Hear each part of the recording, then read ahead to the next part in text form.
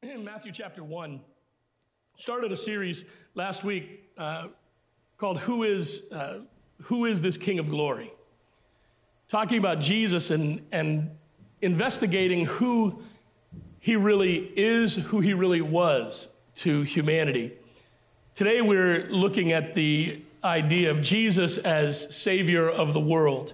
Matthew chapter 1, beginning of verse 18 says, "The birth of Jesus came about this way. After his mother Mary had been engaged to Joseph, it was discovered before they came together that she was pregnant from the Holy Spirit. So her husband Joseph, being a righteous man and not wanting to disgrace her publicly, decided to divorce her secretly. But after he had considered these things, an angel of the Lord appeared to him in a dream, saying, 'Joseph, son of David, don't be afraid to take Mary as your wife, because what has been conceived in her is from the Holy Spirit. She will give birth to a son, and you are to name him Jesus, because he will save his people from their sins.'" That last phrase is, I believe, one of the most powerful statements of what Jesus' life on earth was all about. He will come to save his people from their sins. Now, the names and titles that we find of Jesus throughout the Bible tell a story. They tell about a purpose. They tell us who and what Jesus is to us. They tell us about his character. They tell us about his passion. They tell us about his love and his purpose. In 1 John, he's called our advocate. In Revelation chapter 1, he's called the Alpha and the Omega. In Acts chapter 3, he's called the author of life. In John chapter 6, he's called the bread of life. In Ephesians 2, he's called the chief cornerstone. In Ephesians 1, he's called the head of the church. Revelation 3 tells us that he's holy and true. 1 Timothy chapter 1 says he is our hope. In Matthew chapter 1, we're given his name. We're told that his name will be Emmanuel, which means God with us. In 1 Timothy, he's called the King Eternal. In John 1, the Lamb of God. John 8, he's called the Light of the World. In Revelation 5, I think this is my favorite name for Jesus, the Lion of the tribe of Judah. I think that's awesome. In Revelation 22, he's called the Morning Star. In John 11, he's called the Resurrection and the Life. In 1 Corinthians chapter 10, he's called our Rock. In John chapter 1, he's called the Truth. In John 14, he's called the Way. In Revelation 19, he's called the Word of God. There are so many more names and references to Jesus to describe who he is and to tell us what his purpose and his character are. All of these names matter. All of them are important.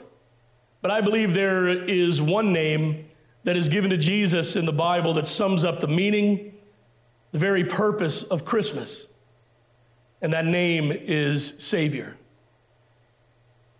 In Luke chapter 2, verse 11, we read the proclamation from the angels to the shepherds. "Today in the city of David, a Savior was born for you, who is the Messiah, the Lord." That word Messiah to a Jew was sacred. That word Messiah to a Jew should have caused their souls and their spirits and their hearts to jump with joy, because that's what they were looking for. That's who they were looking for, the Messiah. And here an angelic host was announcing to these shepherds that the Messiah had finally been born. The word Savior literally means deliverer. The word Savior literally means nation. The name that the angel told Joseph to give to his son told everyone what his purpose was.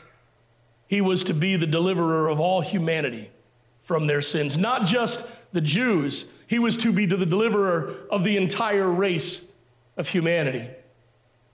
And we're just 12 days from Christmas, the day that we set aside to celebrate the birth of Jesus Christ. And I know it's popular, it's fashionable, and usually, now that Facebook is out there over the last 20 years or so, 15 years, however, it's very fashionable for people to trash others or to attack others for celebrating December 25th. And there are those who think that December 25th is a pagan holiday because it used to be the worship of the sun god and all, because, listen, man, it doesn't matter. We know that it's probably not the actual day, but you can't find the actual day in the Bible. So what's the big deal? How about if we just agree to celebrate the birth of a Savior? I think that's a worthy cause. Rather than waste our time worrying about whether we've got the date right or not, why don't we just consider the purpose and the meaning? Now, most of us as believers in Jesus know what the day is about, and many of us will take time on that day or the night before to observe in some way a remembrance of Jesus' birth.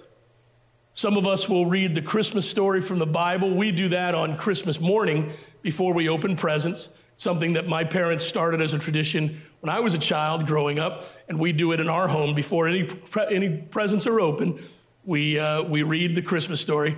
When I was a kid, that was tough because you get up and you see all the presents there. It's like, man, I want to rip into the presents. I want to see what I got.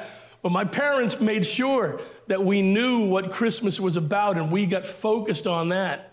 And my sons, they tell you now, Gabriel and Michael are already planning, my two youngest, they're already planning where they're going to put their beanbag chairs in front of the tree on Christmas morning. And they say, we'll get up and I'll sit here, and Gabriel, you'll sit there, and Dad will read the Christmas story, and then we'll open our presents. We've just done that, and that's something that they have just latched onto. For our boys, that's part of Christmas. Others will have a birthday cake for Jesus. Some will sing. They'll sing songs, sing happy birthday to Jesus. Others will give thankful testimonies on Christmas Eve. Because Gabriel and Michael, their heritage is Puerto Rican. On Christmas Eve, we have a traditional Puerto Rican Christmas Eve dinner. We have panini and rice and beans. And I can make that.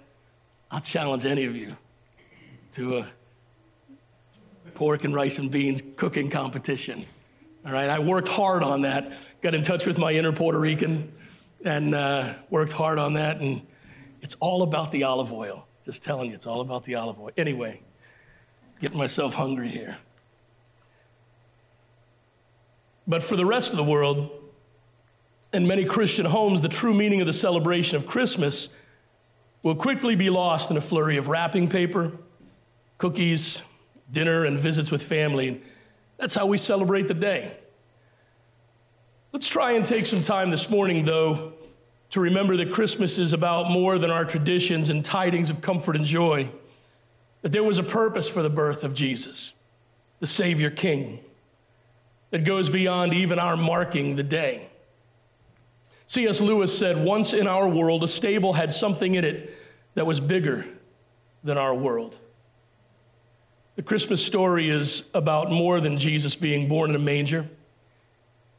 It's about more than angels singing and shepherds worshiping and wise men adoring. It's about the love of God. It's about the purpose of humanity. It's about grace and peace and provision. The truth about the Christmas story is not just a baby's birth. It's about the birth of a Savior. It's about the birth of Jesus, the Savior King. Christmas is about God's plan of redemption. In 1 Timothy 4:10, we read, for this reason we labor and strive because we have put our hope in the living God, who is the Savior of all people, especially of those who believe. In John 8:12, it says, Jesus spoke to them again. He said, I am the light of the world.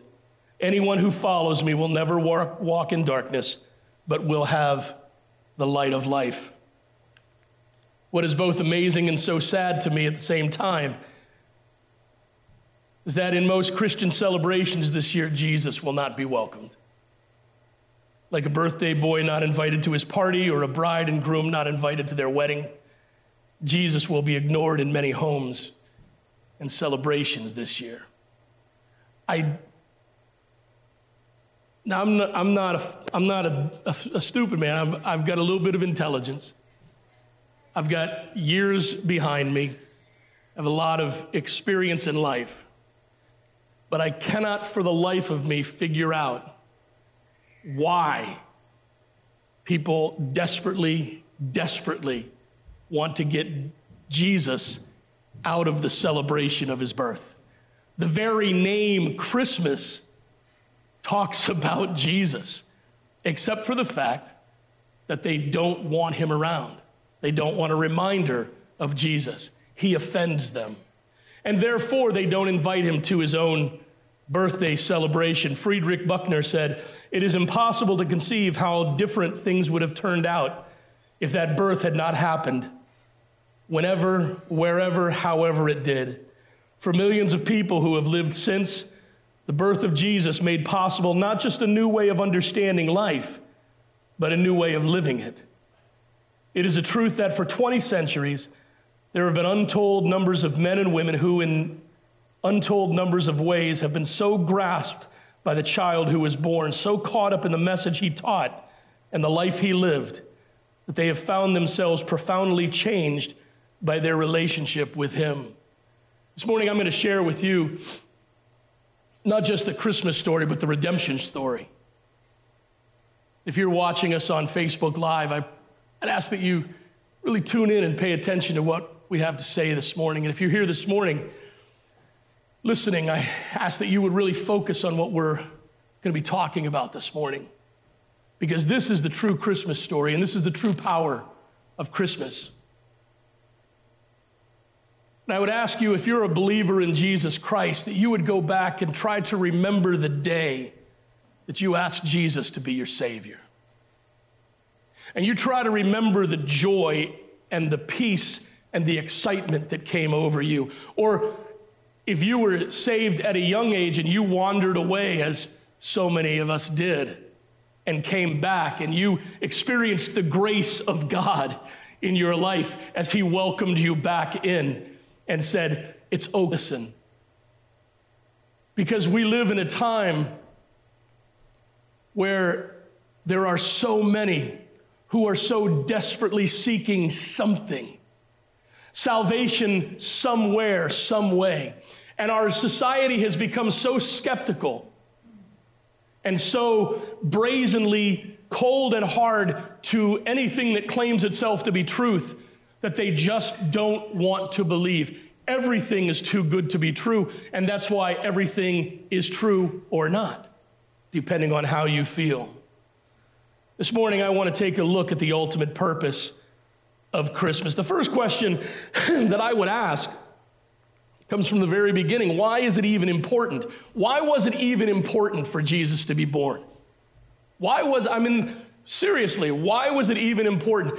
There is no doubt, there is no question, I don't care who it is, if you're going to be intellectually honest, historian, scientist, whatever, there is no doubt and no question that Jesus is the center of human history. The birth of Jesus, it actually divides human history. BC, now I know they've changed these, if you've studied history, they've changed the terminology. When I was going through school, it was BC. I wasn't in school during the BC years, but it was BC, before Christ, and then AD, which means in the year of our Lord. So Jesus literally was the dividing line. The birth of Jesus was the dividing line of history, and all of history flows from that day. It looked before Christ, it looked towards his birth, and since Christ, it's looked back on his birth. And he has been the central person, the most controversial figure ever born to this world. No one else. Listen, how would you feel? How would you feel if people just wanted to erase your existence from the earth?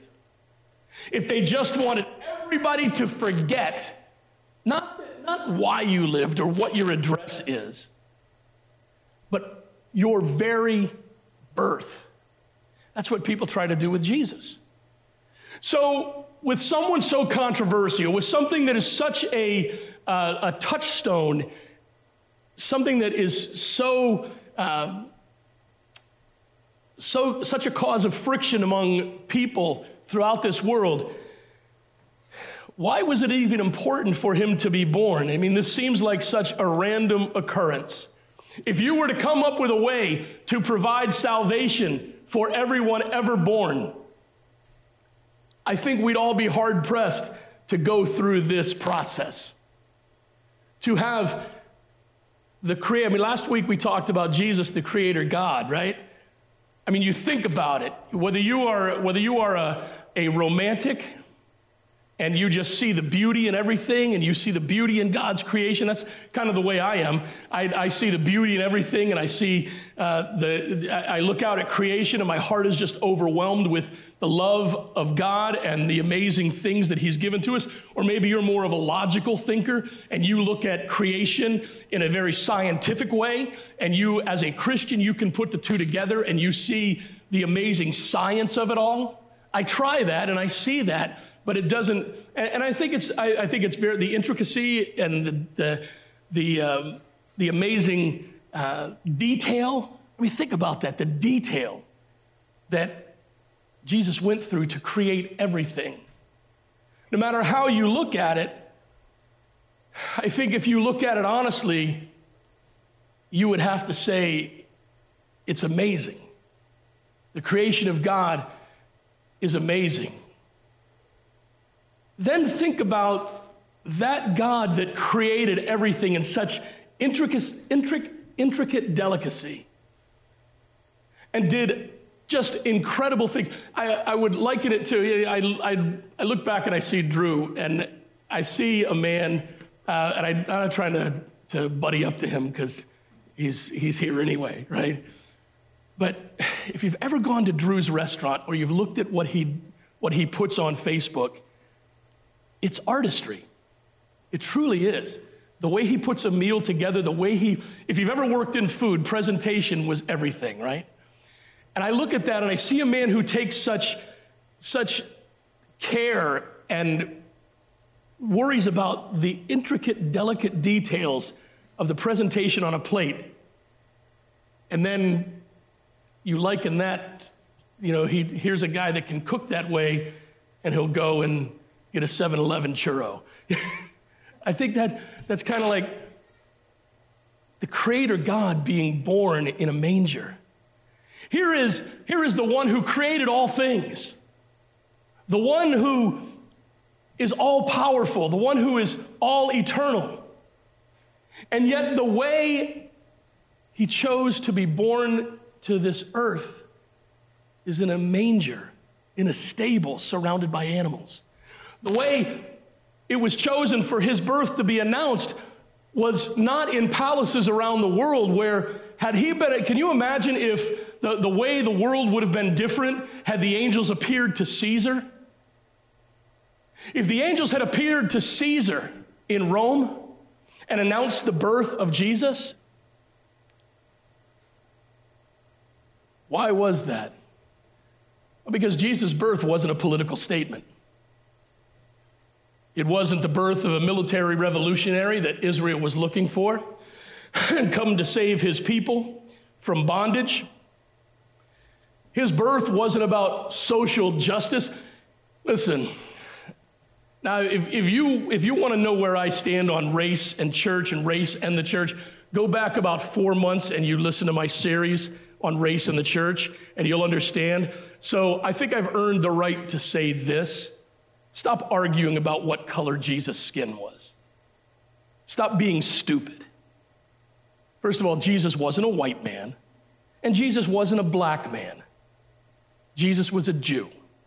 If you want to know what color a Jew's, if it's that important to you to know what color the skin of a Jewish person is, God, Jesus is the Savior of the world. Not just the Savior of the white people, not just the Savior of the black people. He's not the Savior of just the brown people. He's the Savior of the world. And we need to get back. See, Jesus wasn't born to be a political revolutionary. Jesus wasn't born to bring about social justice. And when we fight in Jesus' name for social justice above the real purpose of why Jesus came, we're missing the point. Because listen, my friends, you can live in the freest, most equal society in the world and people will die and go to hell. Because Jesus' birth wasn't about social justice or equal rights. It just wasn't. Now, we can argue and make the point that after we accept Christ, we are to treat people differently in the way he treated them. But it's like that old phrase, putting lipstick on a pig, right? You can dress them up, You can dress the whole thing up, but it's still people dying and going to hell without Jesus. What was his birth? 1 Timothy 1:15, Paul wrote, "This saying is trustworthy and deserving of full acceptance. Christ Jesus came into this world to save sinners, and I am the worst of them." Two amazing points in that one verse. First of all, Jesus came for the express purpose of redeeming humanity. He came to this world to save sinners from their sin. And then the second point, I think, is that is the most important point to understand. The second point here is the most important point to accept about yourself.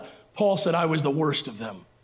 And we all need to understand that we are sinners, just like Paul. And we are the ones for whom Jesus died. In Luke chapter 19, verse 10, Jesus himself said, "For the Son of Man has come to seek and to save the lost." We sing that song, "Reckless Love," talking about leaving the 99 and going and finding the one. Man, I was that one. You were that one. And out there today, there are so many that are that one, if we would just realize it. Jesus' birth was more important than any cause. It was more important than any political movement. It was a mission to save humanity. But what was the greater plot behind the story? What was the mystery of the ages, as the Bible says? Well, here it is, that through this baby boy born to a virgin teenager, God was going to put in place a plan to ultimately provide emanations. May have been raised in with the doctrinal stance of Calvinism, which states that Jesus Christ died, and he died for sins, but he only died for the sins of the elect, and that Jesus didn't die for all humanity. Folks, that I don't care that it was John Calvin.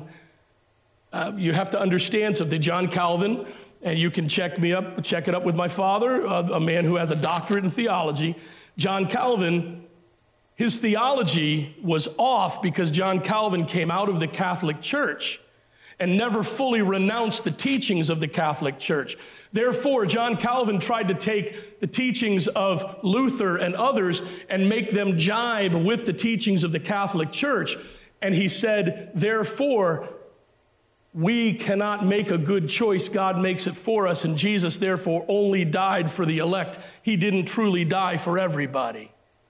That's the doctrine of predestination, that if you're going to be saved, you're going to be saved, and if you're not going to be saved, God knows that, and God didn't choose you to be saved. What that does, that theology takes away our passion and our drive to reach the world with the gospel of Jesus Christ. The Bible says Jesus Christ came to this earth and died for everybody, died for all people. Everyone has it. You want equal rights? Everybody has an equal shot at accepting Jesus Christ. Everybody. Nobody is excluded from that. 1 Corinthians 1, 25 through 27. As I have become its servant according to God's commission that was given to me for you, to make the word of God fully known, the mystery hidden for ages and generations, but now revealed to his saints. God wanted to make known among the Gentiles the glorious wealth of this mystery, which is Christ in you, the hope of glory. Erin, in her sophomore year in college, had to write a paper on this. And it was so awesome to sit down across the table from my wife, and we went out. We had a couple lunches over this, talking about this and discussing this and digging out what does that mean? Christ in you, the hope of glory. Well, that's what God intended you to have. He intended Jesus Christ to die on the cross for your sins, you to accept him to indwell your spirit, and now you are the hope of glory. The hope of glory lives within you, and you are what is represented to the world as Jesus Christ, eternal. Ephesians 2, verses 8 and 9.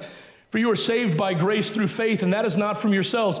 It is a gift of God, not from works, so that no one can boast.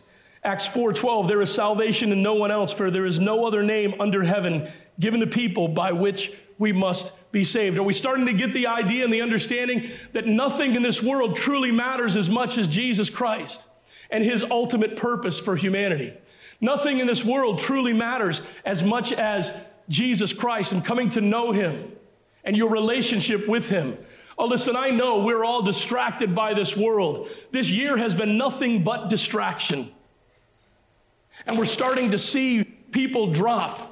We're starting to see Christians fall away. We're starting to lose leaders from the church in America today and around the world.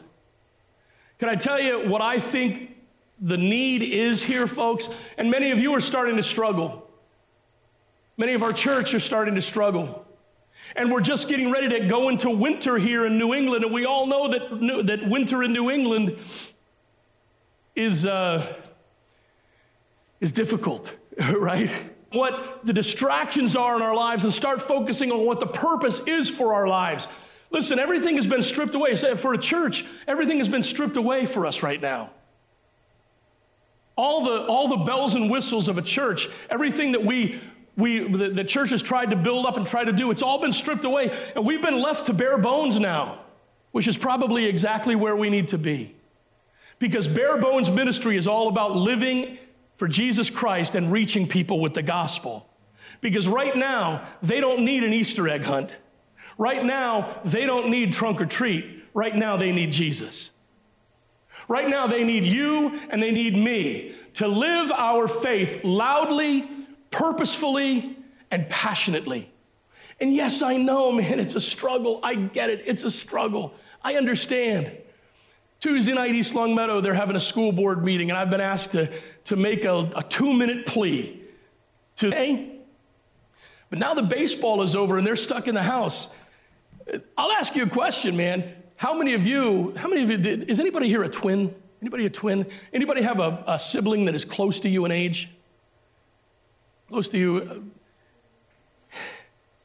even, or if you're younger than a sibling, how would you like to be stuck in the house with them all day long? You don't get a break. You share a bedroom. You're with them all day long. How many of you like to be stuck in the house with yourself all day long? It's starting to wear on them. And my boys are pretty well adjusted. Now the baseball's over, it's starting to wear on them. It's starting to wear on all of us, folks. And what we have to do is stop worrying and stop focusing on the outward distractions and start focusing on Jesus. Use this opportunity, use this time to hone your skills. Use this time to draw closer to Jesus in your life. Use this time to be comfort to others, to reach out. Have you reached out to your brothers and sisters in the church? Maybe you've wondered, hey, I wonder what so-and-so is doing. Did you call and ask? Friends that you knew from church before who have fallen away, have you called and talked to them? That's being Jesus. Now we've stepped away a little bit. Let's get back to our text. Through Jesus' birth, life, and death, God was going to make a way for humanity to be brought back to a relationship with him. That was the purpose. And that's the ultimate purpose of Christmas. That's the ultimate reason Jesus came to this earth. Why was Jesus' birth even necessary? I mean, so have you ever thought through this? Maybe you haven't, or maybe you have. Why was it necessary? Why was this the way it had to go? Why did Jesus have to be born? Why couldn't... There's all kinds of questions. Why was it necessary? The bottom line is the birth of Jesus was necessary because there was a separation, and there still exists a separation between God and humanity. The separation between us and God is the reason Jesus had to be born. It's not something people like to admit. It's not something people like to accept. Nowadays, we live in the most amazing, when you read the Bible sometimes, you wonder, how in the world will this ever happen? How will people ever get to the point where they believe this? And we're there today, where you're not allowed to have your own opinion. You have to take the opinion of others. You have to accept the opinion of the collective, or you're going to be rebuked. You're going to be made fun of. You're going to be laughed at. And that is especially true for Christians who hold Christian morality. There are people, I've asked people about different beliefs and moral stands that I take. I say, well, you're allowed to have yours. Why can't I have mine? You can have your own opinion, but not that one. Okay. When people will look and say, I don't believe truth, and I believe truth, I believe a lie instead of the truth. And I always wondered, how is that going to get to the point where people accept a lie and reject the truth? But we're there. And no one likes to admit, no one likes to accept the fact that we are sinners or that they are sinners. None of us like to. Why? Because it tells us that there's something wrong with us on the inside. But the Bible clearly says that there's a separation between God and humanity, and that separation is because of sin. Romans 3:23 makes it very clear, for all have sinned and fall short of the glory of God. Everyone that's ever been born falls short. And sometimes, now follow me on this, sometimes it's not us that we're so worried about. Some of us are so concerned and get so offended by that verse because they think of their family that is older. Or they think of someone who was dear to them in life who didn't accept Jesus, and they say, well, I can't believe that because that would mean that so-and-so was a sinner. The fact of the matter, folks, is the Bible says all have sinned. Remember we talked a little bit a while ago about the fact that Jesus died for everyone. The reason Jesus died for everyone is because of Romans 3:23. For all have sinned and fall short of the glory of God. That's the first step, but what does that actually mean? Romans 6:23 says, for the wages of sin is death, but the gift of God is eternal life through Jesus Christ our Lord. Not only does our sin separate us from God, our sin earns a payment, just like you work. If you're able to work during the pandemic, just like you collect a paycheck, your sin has a paycheck, if you want to look at it that way. And that payment is death, both spiritually and physically. The Bible says because of our sin, we are condemned to die. You put those two together when we see that we're separated from God, condemned to die. And if there's not something that happens that brings us back to Him, we're going to die in our sins. God's plan accomplished. Well, Jesus was born. And Jesus wasn't just born, Jesus was born to die. I just finished watching all 4 seasons, the seasons of the miniseries The Crown on Netflix, right? It's about the Queen Elizabeth, the Queen of England. A lot of history in it, so I like history, and it was interesting to hear some of that. And what's amazing to me is Elizabeth was born for a purpose, an express purpose. She was born to be queen. And her whole life was about preparing to be queen for the one day that she would be queen. Prince Charles, same way, he's now in his 70s. And Prince Charles was born to be king. And he was groomed a totally different way than his siblings to be king. But Jesus' ultimate purpose for his birth was his death. That's how God was going to accomplish his plan. His death was to be the payment for sin for all time. The Bible says it was one sacrifice for sins forever. Romans 5:8 tells us why Jesus died. God proves his love for us in that while we were yet sinners, Christ died for us. We were the sinners. We are the sinners. We are the ones, remember, we're the ones that have earned death. We're the ones that have earned judgment. Yet Jesus Christ was born for the purpose of dying, the express purpose of dying for our sins. We see in the Old Testament the picture of his death, where at Passover, the Passover lamb is taken and killed, and the blood is sprinkled on the mercy seat to atone for sins. Jesus' blood was going to be shed for the sins of all humanity. John 3:16 says, "For God so loved the world that he gave his one and only Son, so that everyone who believes in him will not perish, but have everlasting life." You see, Jesus' birth was ultimately for his death, to pay the price for your sins and for mine, for the sins of the whole world. You know, I think the division that we're going through in society and the way society is turning it, and they're using the term tribes now, and I think it's so destructive because tribes mean that we're all different and separated. And what's happening now is Christians are being relegated to their own tribe. And we're no longer infiltrating the world. The world is infiltrating and influencing us. We were never designed to go to war with the world. We are given the command to love. You see, if we've got to understand, you say, well, Pastor John, you're preaching a salvation message, and it really is kind of preaching to the choir.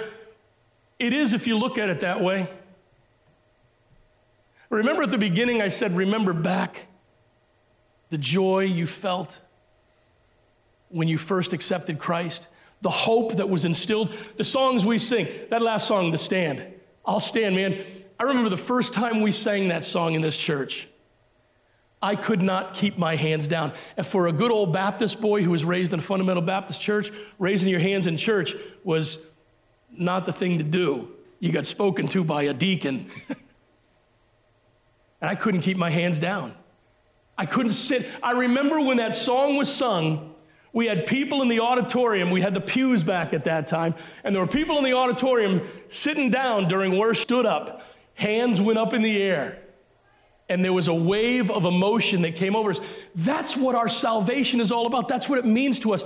That's what the emotion of being a believer and the passion that gets into our heart and soul reminds us of. And that's how we have to see the need of those out there. People are lost and they're dying and they're on their way to hell and they're friends of yours, they're family of yours.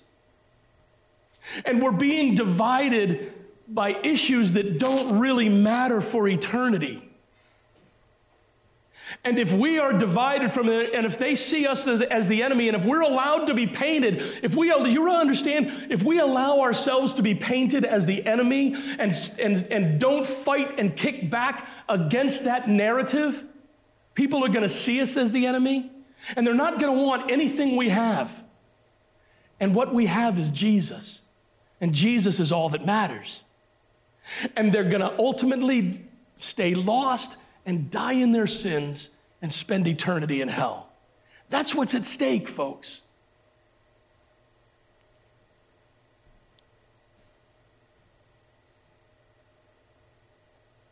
How is God's plan brought to completion? What is his end game? Well, we've talked about it already. It's your personal salvation. If you're here this morning or if you're watching us on Facebook and you don't have a personal relationship with Jesus Christ, if you've never been born again, if you've never been saved, if you've never accepted Jesus as your personal Savior, however you want to say it, I mean, different denominations have different ways of referring to it. Down through the years and down through the time that I've been growing up, it's been referred to in different ways. But that's what it is. If you've never been saved, if you've never asked Jesus Christ to come into your heart and save you, God's plan will be brought to complete equality and harmony among the races. Those are all good things, don't get me wrong, but those are human accomplishments. And the purpose of Jesus Christ goes way beyond our personal human accomplishments. God's ultimate plan is your salvation. Jesus died so that you would have the opportunity to receive eternal life. Now, understand and remember how I said that. You have the opportunity.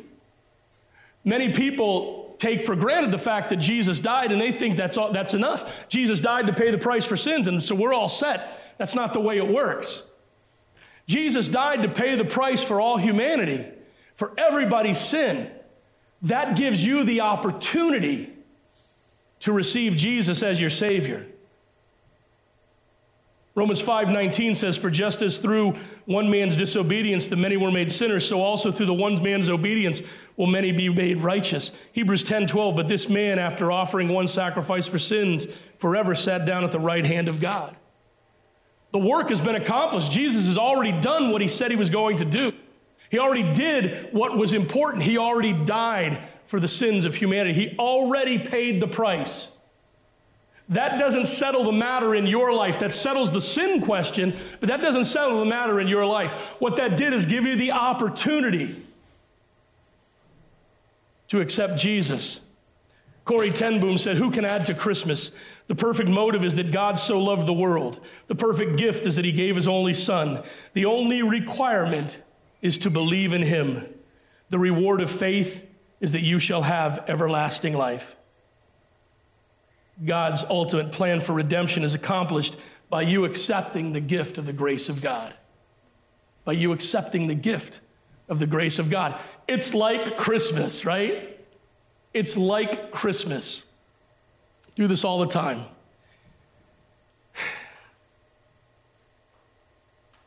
Under the Christmas tree this year, there will be presents, right? For most of us at our houses, if that's the way you do it, there will be presents. And on those presents will be wrapped. Personally, I think Walmart provides the perfect wrapping paper. They conveniently put the gifts in a bag for you. And if you take tape that, you can write right on that bag, voila, the gift is wrapped. See what I'm saying? But those gifts we put under the Christmas tree, and they'll be wrapped in different kinds of paper. Some will have snowflakes, some will have snowmen, some will have Merry Christmas, some will have camels with people riding them. They'll have all kinds of different things. Some of them might have bows. Aaron is the kind of person that thinks a gift is not complete unless it has a bow on it. I disagree, but that's okay. And then someone will take the person that bought that gift, the person that planned for that gift, the person that put all the effort and the work into getting that gift, will write someone else's name on it. Why? Because they planned for that gift, they bought that gift, they wrapped that gift for that individual. They wrote that person's name on it and they placed it under the tree. That gift is intended for that person. That gift is intended, I'll use myself, that gift under the tree is intended for John. It was bought for John. It was paid for by John. Its very purpose for existing under that tree is for John. But that gift does not become John's until John takes possession of it. Does that make sense? And it's the same thing with salvation. Jesus was born to this earth. He lived, and he gave himself a willing sacrifice to pay the price for your sins and for mine. He died, his blood paid the price for all sins, as the Bible says, one sacrifice for sins forever. And the Bible even says that it's a gift of God. So the gift is all wrapped. The gift has been paid for. It was researched. It was paid for. It's been accomplished. That gift is wrapped, and it has your name on it. It's waiting for you. Jesus said, I came to this earth and I died for everybody so that everybody has the opportunity to receive this gift. Listen, man, if you're watching on Facebook, that includes you. Jesus died for you. The gift has your name on it. But that gift does not become yours until you take possession of it. Just like Christmas time. Once you take possession, that gift now becomes yours. You must accept the gift of God's grace. Romans 10:9 says, if you confess with your mouth Jesus is Lord and believe in your heart that God raised him from the dead, you will be saved. Romans 10:13, for everyone who calls on the name of the Lord will be saved. When it comes to eternity, folks, the ball is in your court. The decision is yours, and the choice has to be made. And remember, not making a choice is making a choice. The choice has to be made.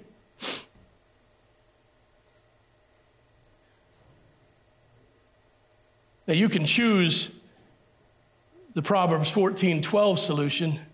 There is a way that seems right to a person, but its end is the way of death. 11, I am the gate.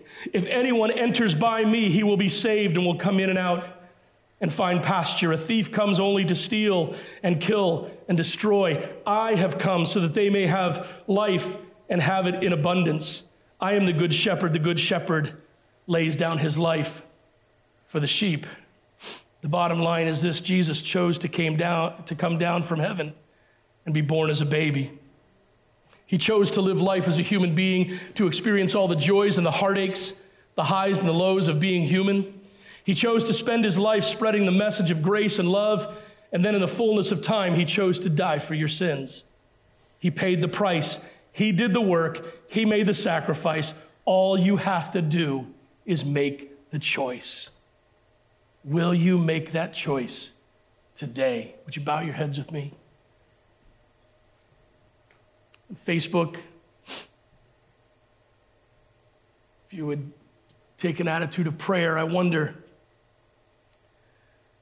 this morning, if you're here with us live or if you're watching on Facebook. Obviously, I can't see a hand on Facebook, but I would ask you this question: do you know, have you ever accepted Jesus Christ as your personal Savior? Have you taken possession of the gift of eternal life, or have you not? If there's anyone here this morning, I just ask you, there's nobody looking around, it's just you, me, and God. If you'd raise your hand and say, Pastor John, I have never accepted the gift of eternal life. In fact, until this morning, I really didn't even know what you were talking about. Is there anybody that will raise their hand and say that? Maybe if you're watching on Facebook, you would say to yourself, yes, or you can even say to your computer, yes, that's me. Well, listen, man, the Bible clearly says that you must confess with your mouth, Lord Jesus, and believe in your heart that God raised him from the dead, and you will be saved. You've got to receive the gift. How do you receive the gift? Listen, it's not by working for it. It's not by being good. You cannot earn it. You must pray and ask Jesus Christ into your heart to be your Savior. Now, here in just a minute, I'm going to pray a prayer.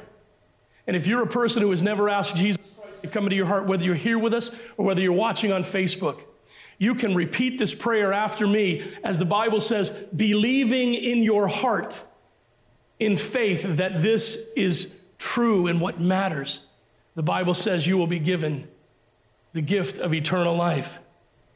The prayer goes like this: Dear Jesus, I know that I'm a sinner. I know that there is nothing that I can do to pay for my own sins. I know that I am responsible for my choice. I believe that Jesus died to pay for my sins and set me free from their penalty. I believe that you are offering me a free gift of eternal life if I will just believe and accept it. I now accept your gift of eternal life. I invite you into my heart to live forever. I choose you as my Savior King. Thank you for saving me. In Jesus' name, amen. If your heads are still bowed, your eyes are still closed, listen, if you prayed that prayer here this morning, man, come and talk to me if you want. Tell somebody else. The Bible says, let the redeemed of the Lord say so. Let somebody know about your choice. If you're watching us on Facebook this morning, and you prayed that prayer and you asked Jesus to come into your heart this morning, if you would message us, if you would have the courage to message, listen, we're not going to come to your house. We're not going to. One has been found. You can send us a private message. You can send me a private message. Look me up on Facebook. Send me a message. Say, Pastor John, I prayed that prayer. I will rejoice with you. And if you choose to move forward and you want to go forward and learn more, I'll be all about that. But man, we just want to rejoice with your choice. Thanks for being here this morning. We're going to go ahead and close in prayer. Lord, thank you so much for the privilege of being able to preach your word. God, this is such an important message. God, you know it makes me the most nervous to preach because I want to make sure I get it right. Father, I pray, and I'm so thankful for those. Lord, I believe there are people that accepted you as their Savior this morning. I believe it with all my heart. God, I pray that they'll have the courage to reach out. I'm thankful for them, thankful for this church, and I'm thankful for all that you've done. God, may we live in the power of your grace and love, and may everything we do bring glory to you. Bless us as we go from here today, and may our lives honor you in all things. In your name we pray. Amen.